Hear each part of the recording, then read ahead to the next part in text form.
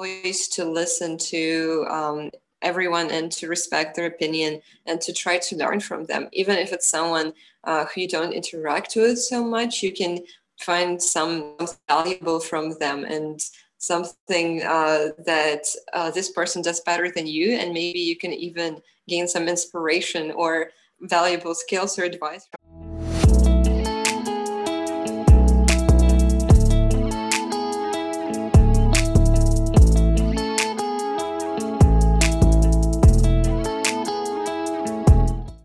This podcast shows that Ukraine is not what foreigners see on television. In reality, Ukrainian people are much better, much more interesting and friendly than other people expect.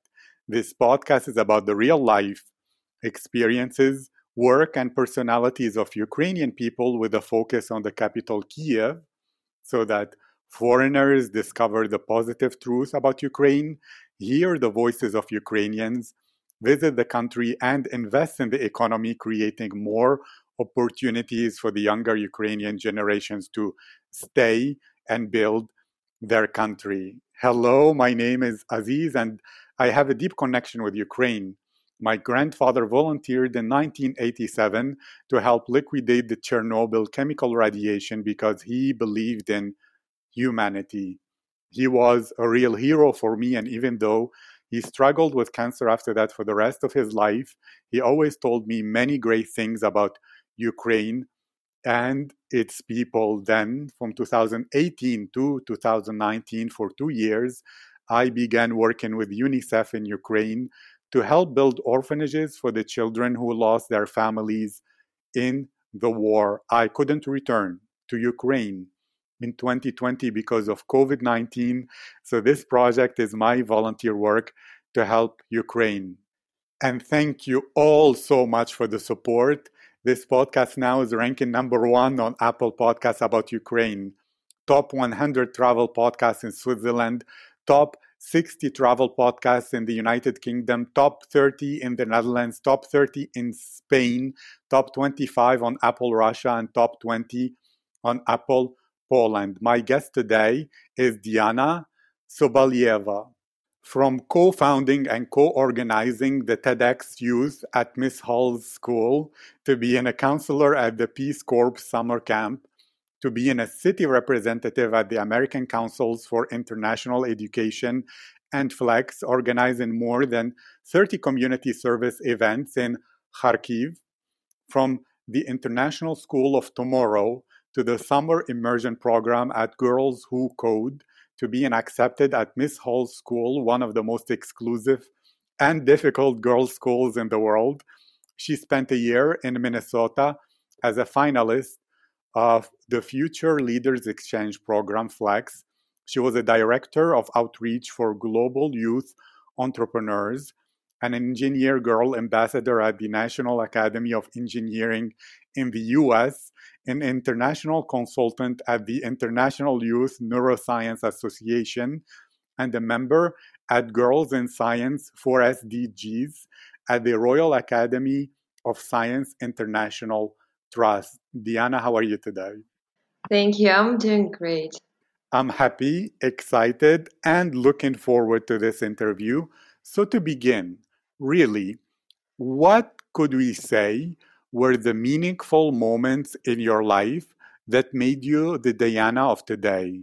I think one of the most transforming moments in my life was when I went on my exchange program to Minnesota, as you mentioned in the intro, and I that was the time when I realized how much I love my country and how much I miss it. So I received a scholarship called Flex, or Future Leaders Exchange, to go to Minnesota for one academic year, and I lived there with a host family and went to school. And in 1 year, it was an amazing experience to explore the world, to live in another country, to see how people live there and find incredible connections. But I also missed Ukraine and our way of life, our traditions. I was so proud to represent Ukraine and be a cultural ambassador, because I also had a lot of friends, not only from America, but also from other countries.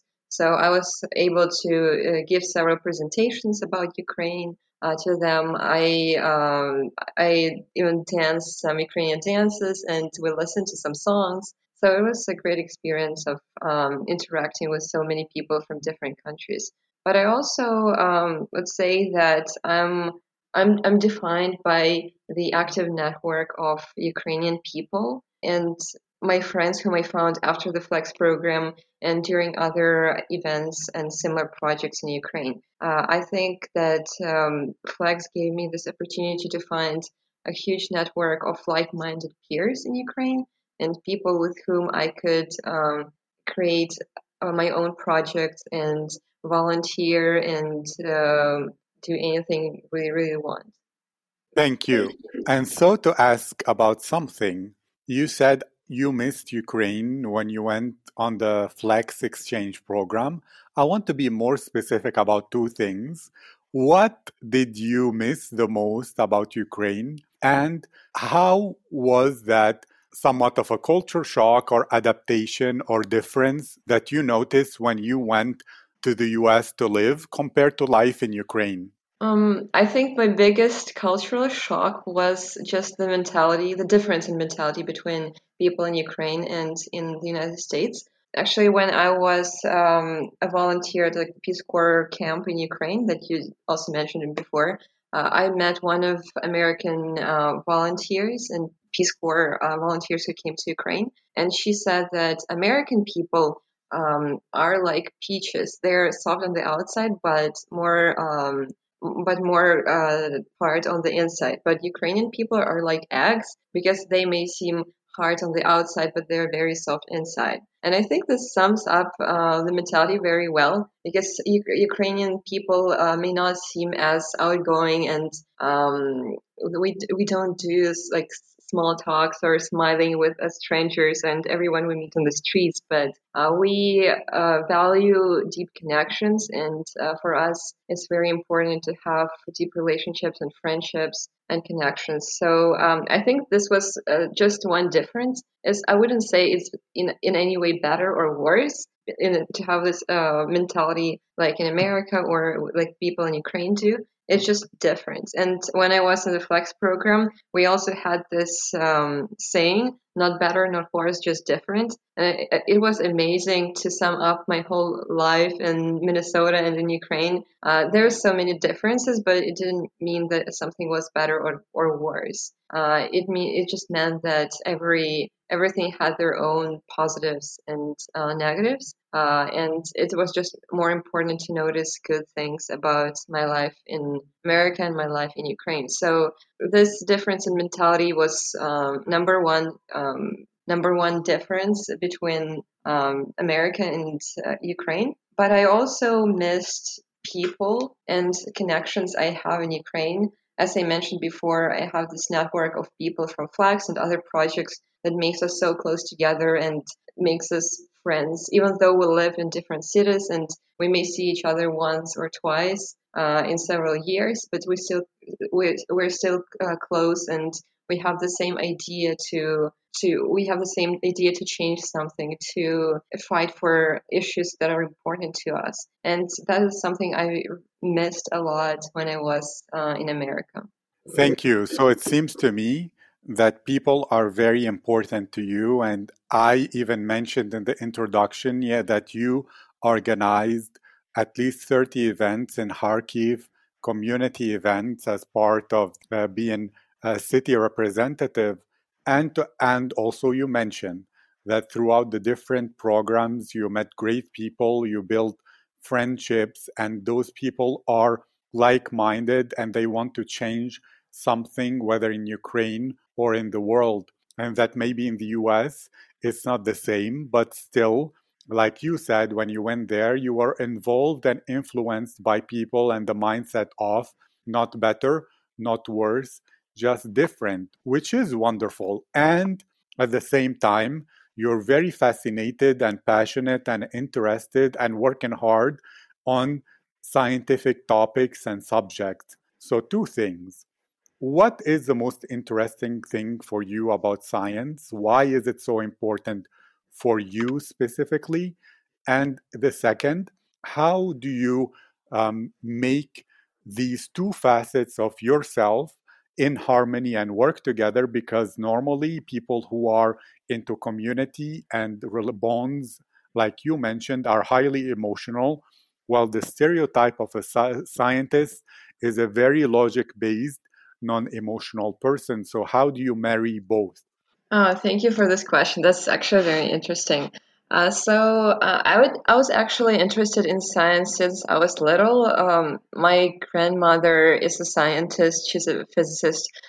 So she inspired me a lot, since she was also one of the few women in her like laboratory where she worked, and also in the university, because there are not many women who wanted or were even allowed to study such difficult fields. So I got interested in biology a lot and astronomy. So I was able to pursue this interest at Miss Hall's school because we have a lot of resources. And I was just lucky to have my grandmother as my role model. But I also think that people they underrate the importance of soft skills in science. I think that a true scientist is not only who can solve math problems or think logically, but is also a person who can think critically and also write well and understand and debate. So soft skills are very, very important. And I'm right now I'm concentrating on improving my writing skills because I believe that as a scientist, I need to be a good writer in order to be a critical thinker and a logical thinker. I need to connect ideas well and to try and to persuade and to state my ideas. And also, I and about how I connect science and my passion for community service is through organizing events that would help girls like me and inspire them to pursue science in the future. Like you said, I organize a project for engineering, girls in engineering, and introduce middle school girls to science, and that is fun and that is worth pursuing in the future. And also, I'm a part of the organization called Girls in Science for SDGs of the Royal Academy of Sciences. And right now, we are writing a book, and I'm contributing to one of its chapters, which is called Science, Diplomacy, and Society. So it's basically on a field called science diplomacy, which is a very new field and is actually connecting both science and community service or advocacy or like soft skills. So science diplomacy is something is using power of science to connect countries who are at conflict or to promote scientific progress. So, for example, right now we have coronavirus, and as we can see, we were able to achieve something that was unimaginable before. Vaccines that usually took like several years or decades to create, they were created in under a year, which is a huge progress for science. And this was able to be completed due to the collaboration of scientists across different countries. And this is the basis of science diplomacy. So that scientists not only need to be involved in scientific research or other work, but they also have to be involved in diplomacy or politics and to influence decisions that would help us prevent future pandemics or a different crisis like climate crisis, for example. And the same goes another way with diplomats. The diplomats not only need to be able to talk to each other and try to arrive at the a common ground, but they also have to think critically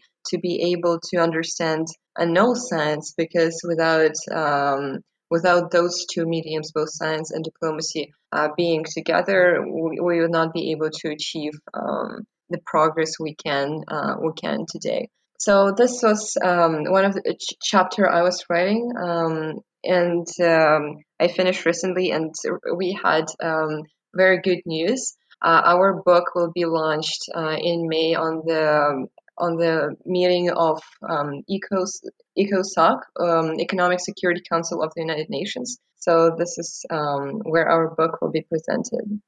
Wonderful, really great news. And if I understood correctly, there are a few things. It's because your grandmother was a scientist and in her laboratory, maybe she was the only one or there were only a couple, that inspired you to be a source and an ambassador and an encourager of women in science and women in tech.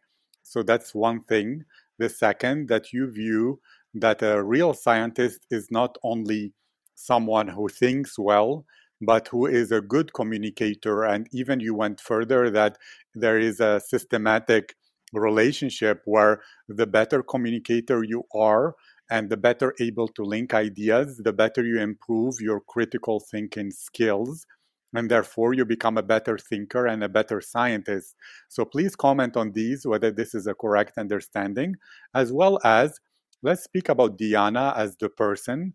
When you are not Diana the scientist, what do you like to do that really, really fills you with joy and fulfillment? Whether that can be a kind of sport or meditation or walk or anything that is somewhat of a hobby that is meaningful for you. Thank you, thank you. Yeah, this was actually a great summing up of what I said. It covered everything perfectly. And as to what you asked about me as a person, so me doing something at my free time, it's also a very interesting question because I don't have as much time now as I used to, but I still try to do things that are meaningful to me. So, for example, recently I started a new hobby and I started writing poetry. And I really try to find as much time as I can for this. And I at least spend 20 minutes writing every day so I don't stumble into a writer's block.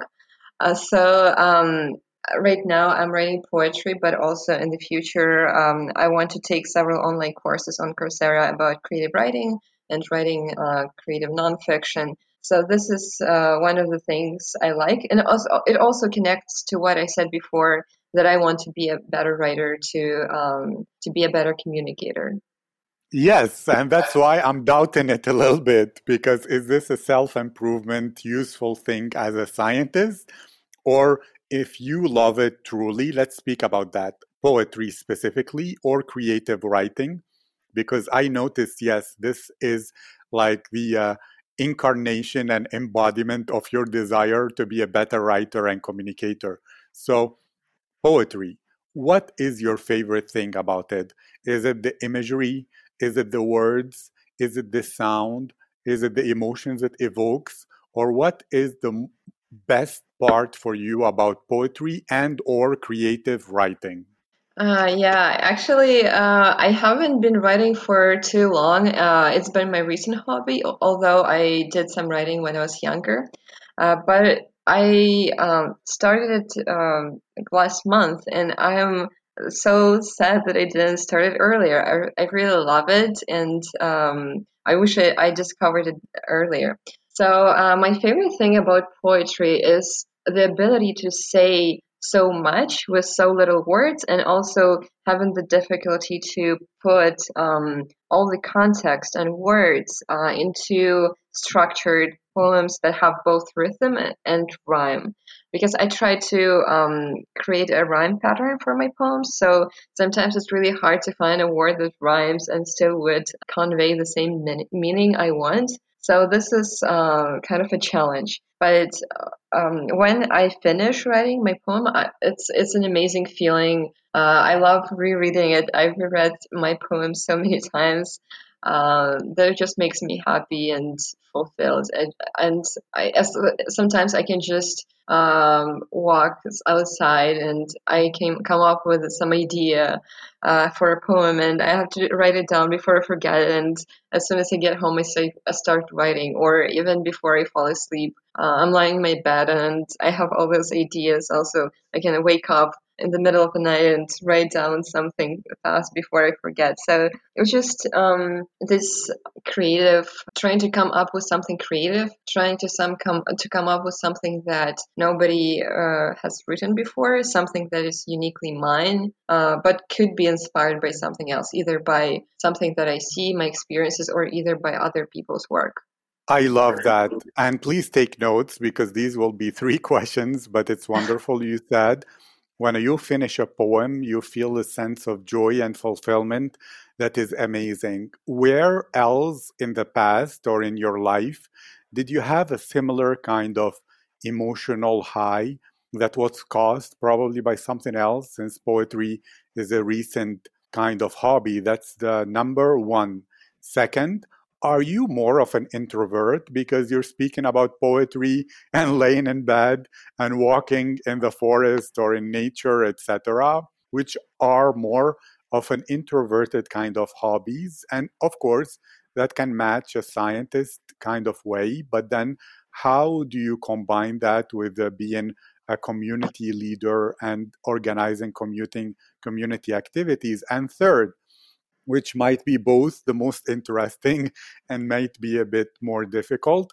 It seems to me that, and please correct me if this is wrong, you are someone who loves to play with ideas.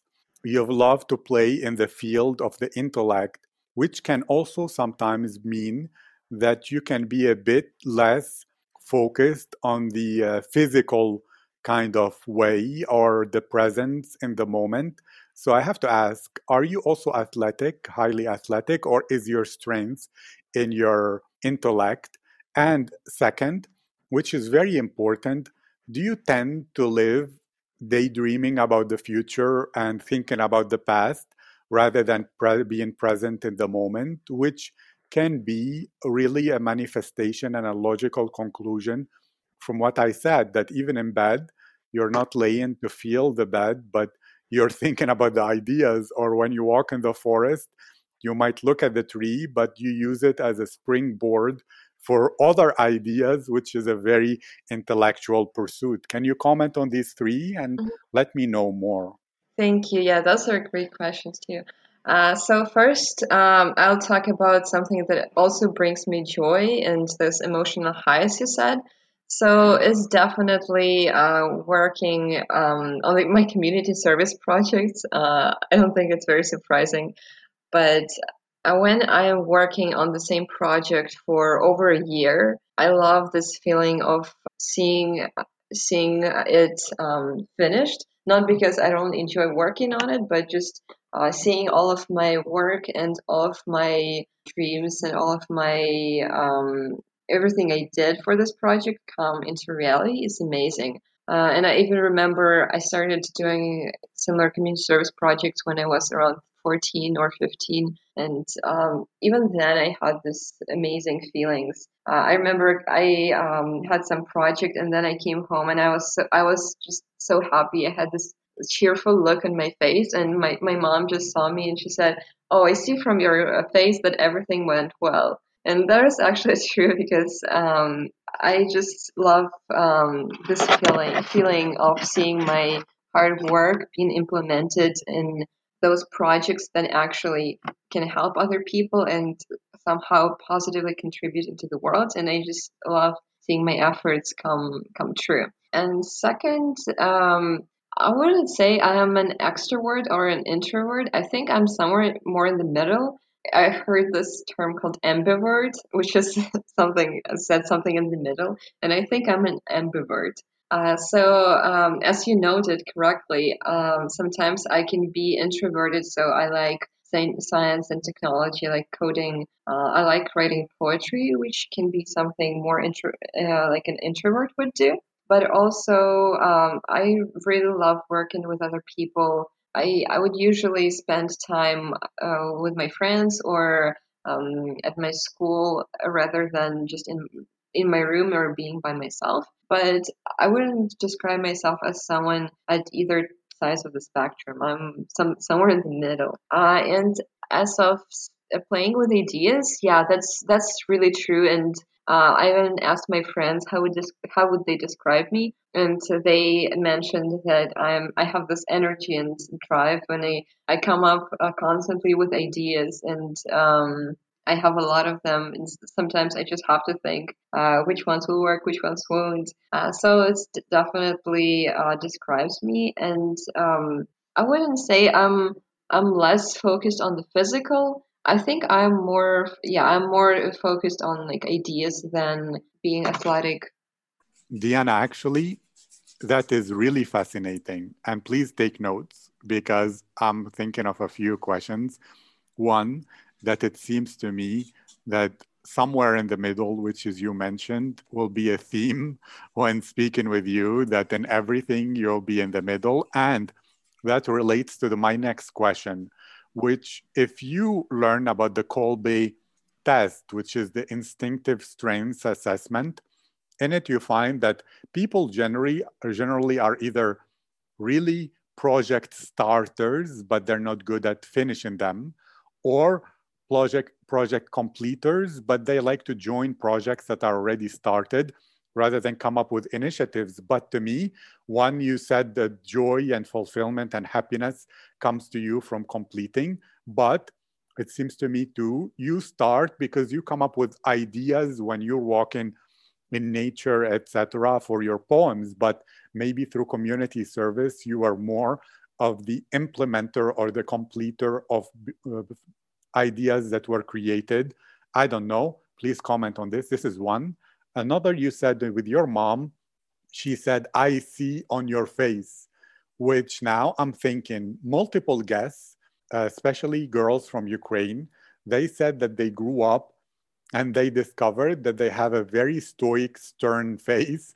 Even if they're happy or full of emotions, they seem a bit serious. And people from other countries, whether the US or Western Europe, comment like, what's wrong with you? You seem to be sad. But in reality, the person just has a poker face, the girl, and inside she's full of emotion. So since your mom said that, I imagine that you show a lot of emotions on your face, or is that more with your mom and people who are very close, but you resonate and relate to the serious face? And finally, you said you're always full of ideas. You're thinking, is this gonna work?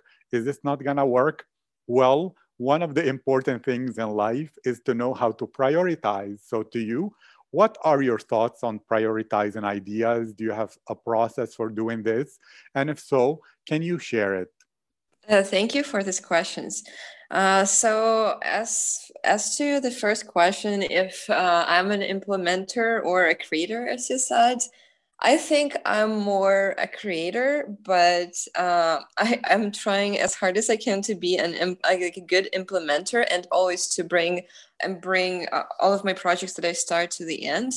But to be honest, I struggled with this sometimes because I don't know how to choose like which ones are the best projects that I have to focus on and dedicate more of my energy to, because I want to do everything, and it's very hard. It's impossible to do everything. It's impossible and very dangerous for my work and life balance. So that is something I struggle with. Although I would say I am a creator, sometimes I have this surge of energy and I have so many ideas, but then I have to stop and I make myself stop and think, so how will I implement this? How will I implement that? And then some ideas I just have to remove them or combine them with others to find something that will work perfectly for me. And as to emotions, I would say I'm also not a very emotional person, but of course I don't have a poker face. I think some 2 years of living in the US made me like this, and now I express my emotions more with my facial expressions, and it just I don't know. I feel like that's really affected me. And in Ukraine, that's true. Some people have like poker faces, but it doesn't mean that they are actually like lifeless inside, or they don't care, or they look sad.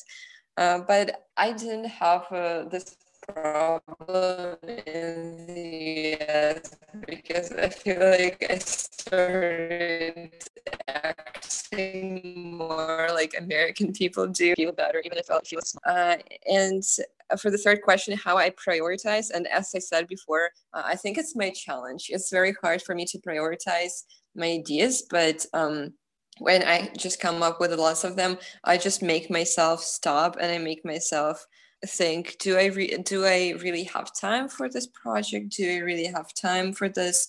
And do I have enough resources? If not, how can I find time or resources? So, and of course, I always prioritize my education. It's number one. It's always number one. And then I fill in my time with one or two community service projects, which are very important to me. But unfortunately, I found that I just can't join everything and do everything I want, unfortunately. But that's the reality of life. Thank you very much. There is a lot of things that I wish to ask about. One, before even asking, I recommend to you there is a series of lectures by Richard Feynman on the character of physical law, and he did them in 1964 at Cornell University, and they're available online. I believe you will benefit a lot from watching them and thinking about them, or even taking notes and having thought, because my next question is gonna be related to something like that he speaks about, but that I want to ask you about. Do you believe that life is probabilistic or deterministic? I don't remember which scientist said this, but I remember the quote clearly. He says, if something works 10 times, and on the 11th it doesn't work, then it's not science. Well, at the same time, if you think about chaos theory, and there is a Stanford lecture on this, which is a wonderful one you can even find on YouTube, that in reality, we live in a probabilistic world where everything is an approximation and there are no real deterministic 1000% proven ways to do things. And Yevdakia also spoke about that in her interview, that she's looking for the thing that works 99.999% in life. While if you look at philosophy of science, such a thing doesn't really exist. Well, now to ask your opinion, do you believe that life is deterministic, not in a way that we're predestined, but that we can find hard and fast and concrete cause and effect for things, or we just do the highest probability thing, but we don't really know? Because you spoke about, I don't know which project will be the best. Well, if you think in a probabilistic way, you cannot know which project is the best. But if you think in a deterministic way, you think, of course, I don't know how, but there is somehow some way to know which project is the best. So that's one. The second, you said you became a bit more American. Can you describe what that means? As well as the question is, do you feel American? Because another guest, which is Galina Bular, who said after living in the US, she now feels she's American, but she happens to be living in Ukraine rather than a Ukrainian person who returned home. So let me know. Oh, that's a very philosophical question about probabilistic or deterministic life. So I would say that I spent a lot of time thinking about this before, and as you said, while trying to figure out which projects are the most valuable of my time and energy, but also of trying to evaluate, estimate the best things I have to do in life. For example, when I had to decide if I should go on an exchange program or if I should go to Miss Hall's school, or maybe I should have stayed in Ukraine or went to Ukrainian university or applied to American university straight from Ukraine. So sometimes I think we just don't know. And maybe it would be better for me to stay in Ukraine, or maybe not. Or it's just something that you don't know. And sometimes I find myself thinking, what would happen if something went different way? But then I try to stop myself and say that it's impossible to know, because something that already happened is already happened, and we cannot change the past. So I think life is more probabilistic. So you evaluate what is best for you at this same moment, and based on your experiences or emotions or anything else, what is the best for you, that you feel would be the best. But sometimes people have false understanding of this. For example, something that seems to be the best on one day is not something that is the best on another day. So that's why I would say life is more probabilistic. And in my case, since I moved so much and took so many like difficult decisions for me, I think that I'll never know how my life would turn if I didn't decide that, if I did something differently. But I'm satisfied with my life right now, and I'm really glad I took those decisions. And also the question about becoming more American. I wouldn't say that I became like an American. I don't feel like myself as an American, but instead I really value my identity as a Ukrainian person. And I feel myself more Ukrainian when I'm in the US because I can. I feel like I'm one of the few people who are Ukrainian in the US from my school, for example, or from the town. I'm the first Ukrainian student in my school in many years, so many people didn't know much about my country. So I felt so proud of being Ukrainian and sharing my culture. And just when I told people about my country, it felt amazing. So I feel like I became more accustomed to American way of life and traditions. And I understood that sometimes things that were very strange and weird for me at first, like I said, with the American mentality, right now they're not strange anymore. I just understand that that's how the life is there, and it's not better, not worse, just different. So I think when I'm in the US, I miss Ukraine more, but I also very proud to be Ukrainian and share my culture with others. Thank you. Great answers. And now I have to ask, because you said if you think what if, you stop yourself. So are you someone who has a tendency to ruminate on negative thoughts and think about mistakes and worry somehow since you're a thinker? Or are you doing what Olympic athletes do, which is rehearsing positivity, always imagining things going correctly and the right way, both to motivate yourself and to create somehow and somewhat of a self-fulfilling prophecy where in reality your expectation is shaping the life and what happens? That's one. And second, you lived in Ukraine for a while, and some of the guests said that, for example, Kate Komilyuk, that in what she noticed in the US, nobody comes to criticize her or tell her what to do in her life. But in Ukraine, and you spoke about how people don't understand that a decision can be good today and bad tomorrow, or bad today and good tomorrow. She said that there is a cultural bias in Ukraine for people, even strangers, to come and try to tell you how to live your life and criticize you for mistakes and tell you what you should have done differently and just try to tell you how to live your life. Did you experience such a thing? Do you agree with it? Or if not, how did you either protect yourself or find a bubble and group of people who are in that way? So yeah, those are great questions. So for the first one, do I worry? Yes. Sometimes I find myself captured in my thoughts, sometimes in worries and uncertainties, but I try to cheer myself up when this happens. And I'm surrounded by very optimistic and positive people, like my family and my friends. They are always happy no matter what. And they help me when I feel down or I feel sad.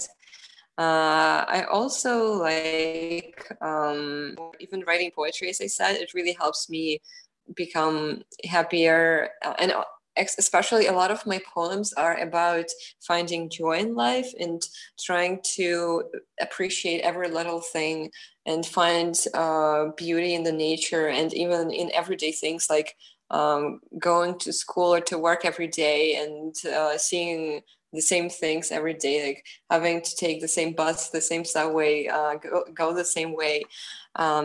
So that is something that helps me conquer my like negative thoughts or worries. And as to the second about criticizing, I feel like, yeah, sometimes this happens in Ukraine. And strangers or people like loosely related to you could start to criticize you or give you some advice that you never asked for. But I don't know, I didn't notice as it as much because I try not to listen to such people. And yeah, I just understand that they can say have their own opinion, but it doesn't matter to me.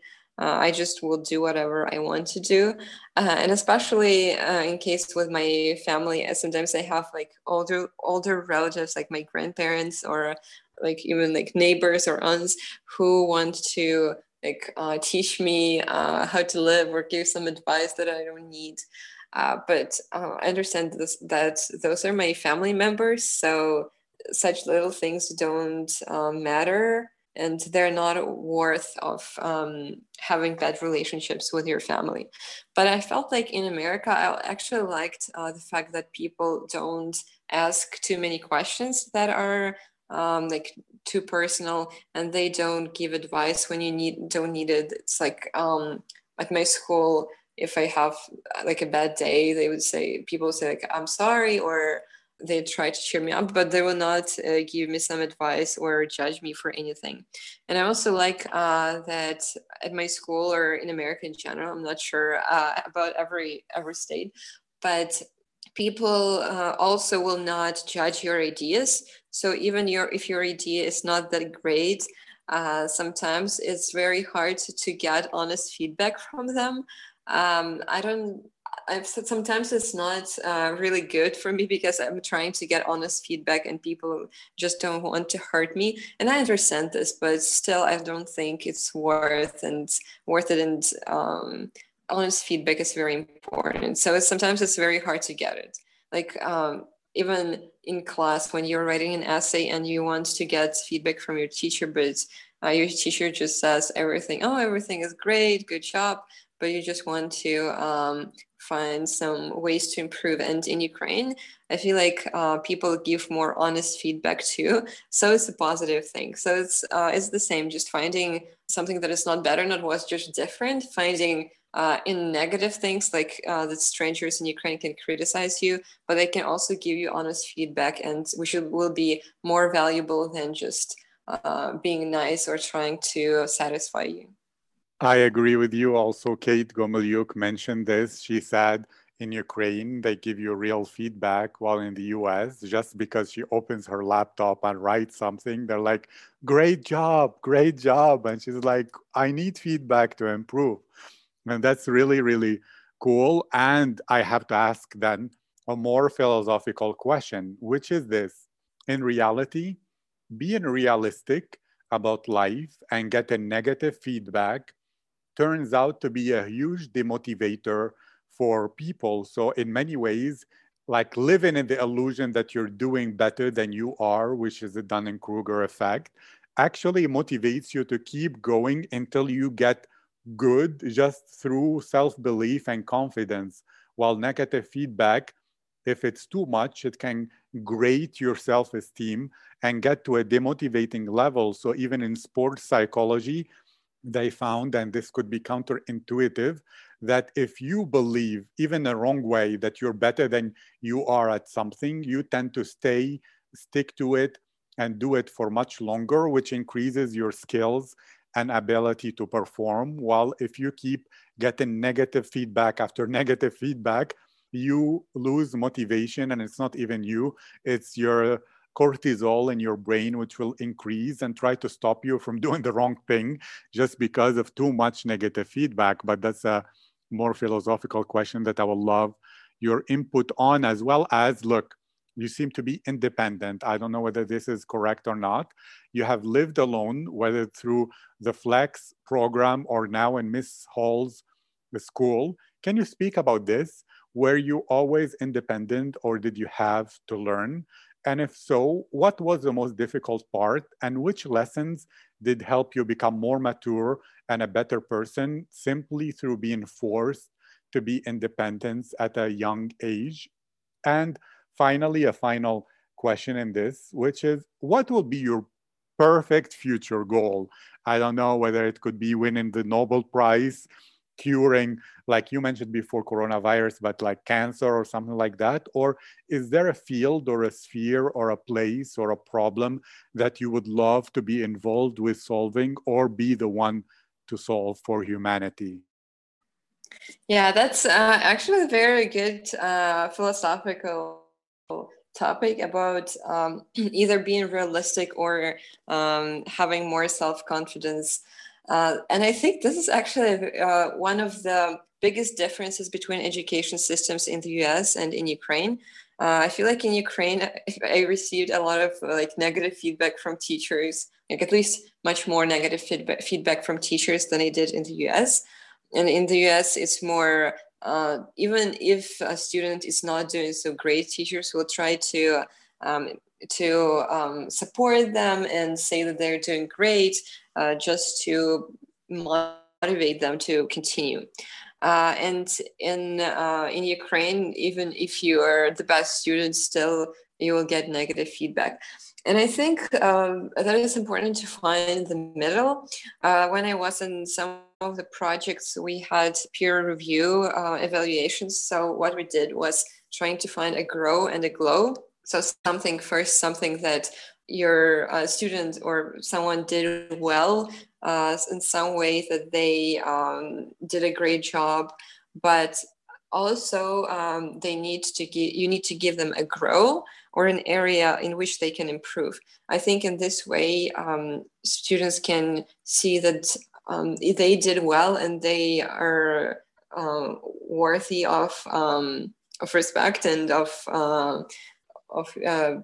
being proud of themselves, but also that they have other areas to grow for too, and that they have to realize that there is no point at which you like master a skill, because you can work your whole life and just to improve and learn and become better. As to if I was independent, I don't think I was independent as a child. I think I was very dependent on my parents, and I felt so scared to leave home. I remember even when I went to Flex program, I was only 15. And before that, I felt so scared and I didn't know how it will go, because first I left for 1 year and I knew that I would not be able to come back like for holidays to Ukraine. And also because I didn't know where I was going until like a week before my departure. I didn't know the family where I was going, and I didn't even talk to them so much. I just knew like their names, like some basic information about them. We talked a little bit in Facebook, but that was all. And I was scared. I didn't know how my life would go there. So I was terrified of going, but I was also very excited to see the United States. It was my dream to go there for a long time, and also I had a very, very good chance to meet people from another country and to see how they live. So what helped me was first of all my host family, and especially my host sister. She was also an exchange student from Flex from Poland, and we became very, very close, like real sisters. And we like overcame our challenges together. We at first we were like we were friends at school and at home, so we talked a lot, and still we are very close. I visited her last year before coronavirus, so we still talk, and it's amazing to have a person like her. So I was very lucky to have someone like my sister to have by my side when I was becoming more independent. But I know that many students didn't have this opportunity, and this was actually my dream of having another exchange student living in the same family. So I was so lucky that this dream came true.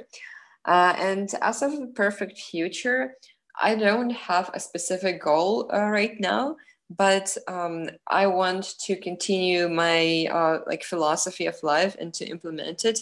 I want to help other people, and the most important, to share my knowledge with them.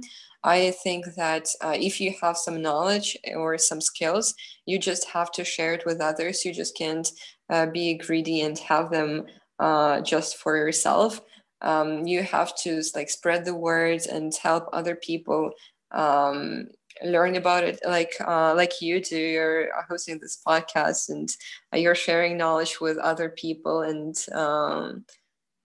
helping them improve and achieve their goals in life.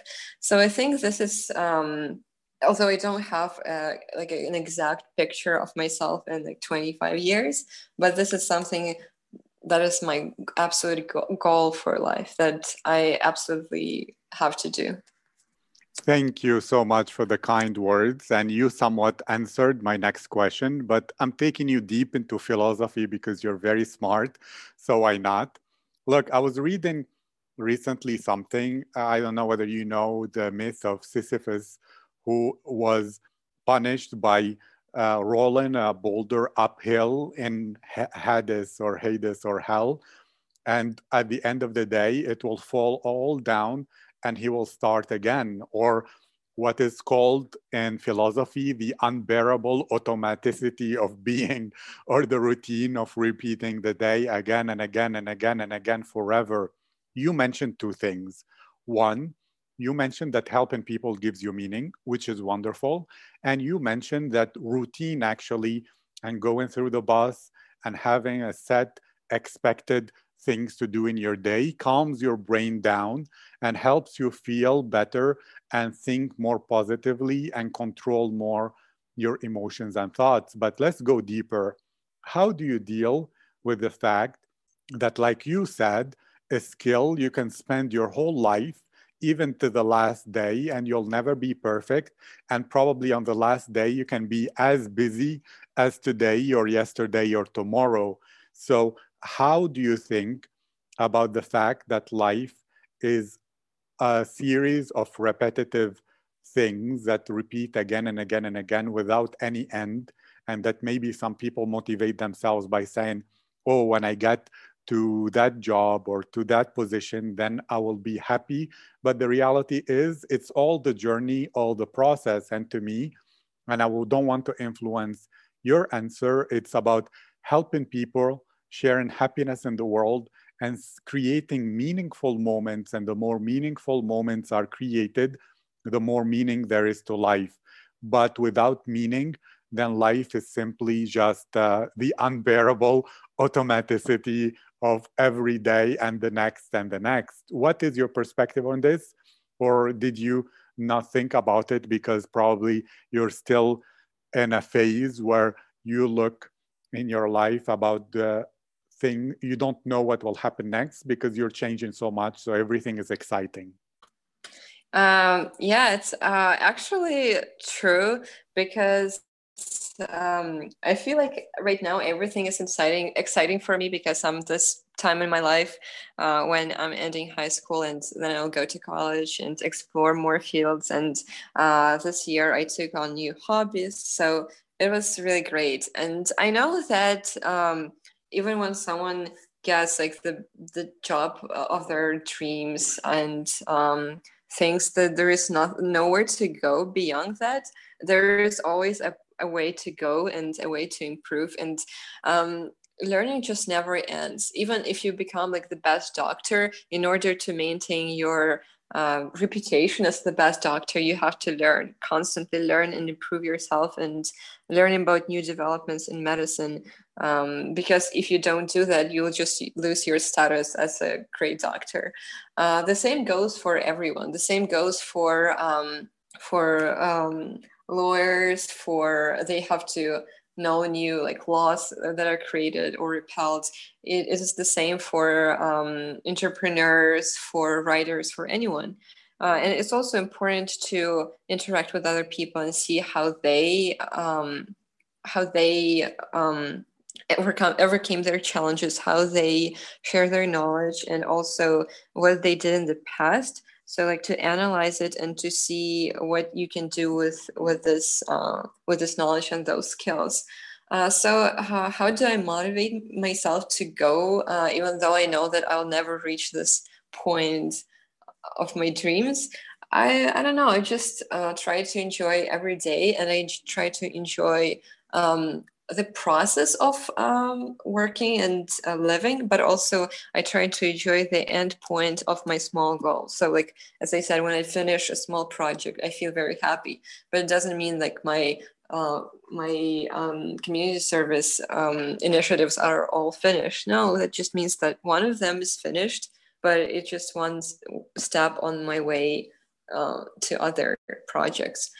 So, and as of speaking of the routine, sometimes I feel like, my days are sometimes very similar or the same, but also I try to find great things in life, like being with my friends or family. And I actually started noticing them because I lived in two countries. Like in one, living in Ukraine, I miss my friends at school. I miss being there right now to the coronavirus. But also when I'm at school, I miss my family in Ukraine. I miss the people. I miss traditions. I miss everything. Thank you. And I agree with you 1000%. It's what's called in science the winner effect, where the more you celebrate the small progress and achievements on the way to a goal, the happier you'll be, the more satisfied, the more you'll notice the small things, and the more meaning will be to life. Mm-hmm. Wonderful, Diana. So to end this, which could go on for a long, long time, I want to ask you, if you were thinking about some piece of advice or something that you began to realize in your mind lately, what would that advice be? Maybe you can share it with the listeners so that they benefit, as well as if people want to learn about your work, about the upcoming book, connect with you and maybe speak with you, which are the best links to do so? Yeah. I would say my advice that I'm thinking of right now was actually not my words, but the words of my teacher from my school in Minnesota when I left the state and I had to go back home to. I came to him and I just wanted to say goodbye, and he told me one piece of advice that was very transforming for me, and it's still important until now. He says that you can learn from anyone, and it doesn't matter what kind of person it is. So their reputation, their class, their gender, anything, it doesn't matter. You can learn something from anyone. And I think it's a very, very wise words. And I was very lucky that I met so many people at both my schools in Minnesota and in Miss Halls. And I also met so many different people at conferences for exchange students and different meetups. So this is something that I try to base my life on, to always to listen to everyone and to respect their opinion and to try to learn from them. Even if it's someone who you don't interact with so much, you can find some valuable from them and something that this person does better than you, and maybe you can even gain some inspiration or valuable skills or advice from this person. So this makes me explore the world and gain new connections and just see how wonderful people can be. And also, I'm very excited to connect with new people, and I'm open to new connections and to new projects. So it's best to contact me on LinkedIn, and I think you have my profile, so you can share it. Thank you so much. It was a pleasure, and I enjoyed this conversation, and I wish you a great day. Thank you. I really enjoyed talking to you, and it was a great experience.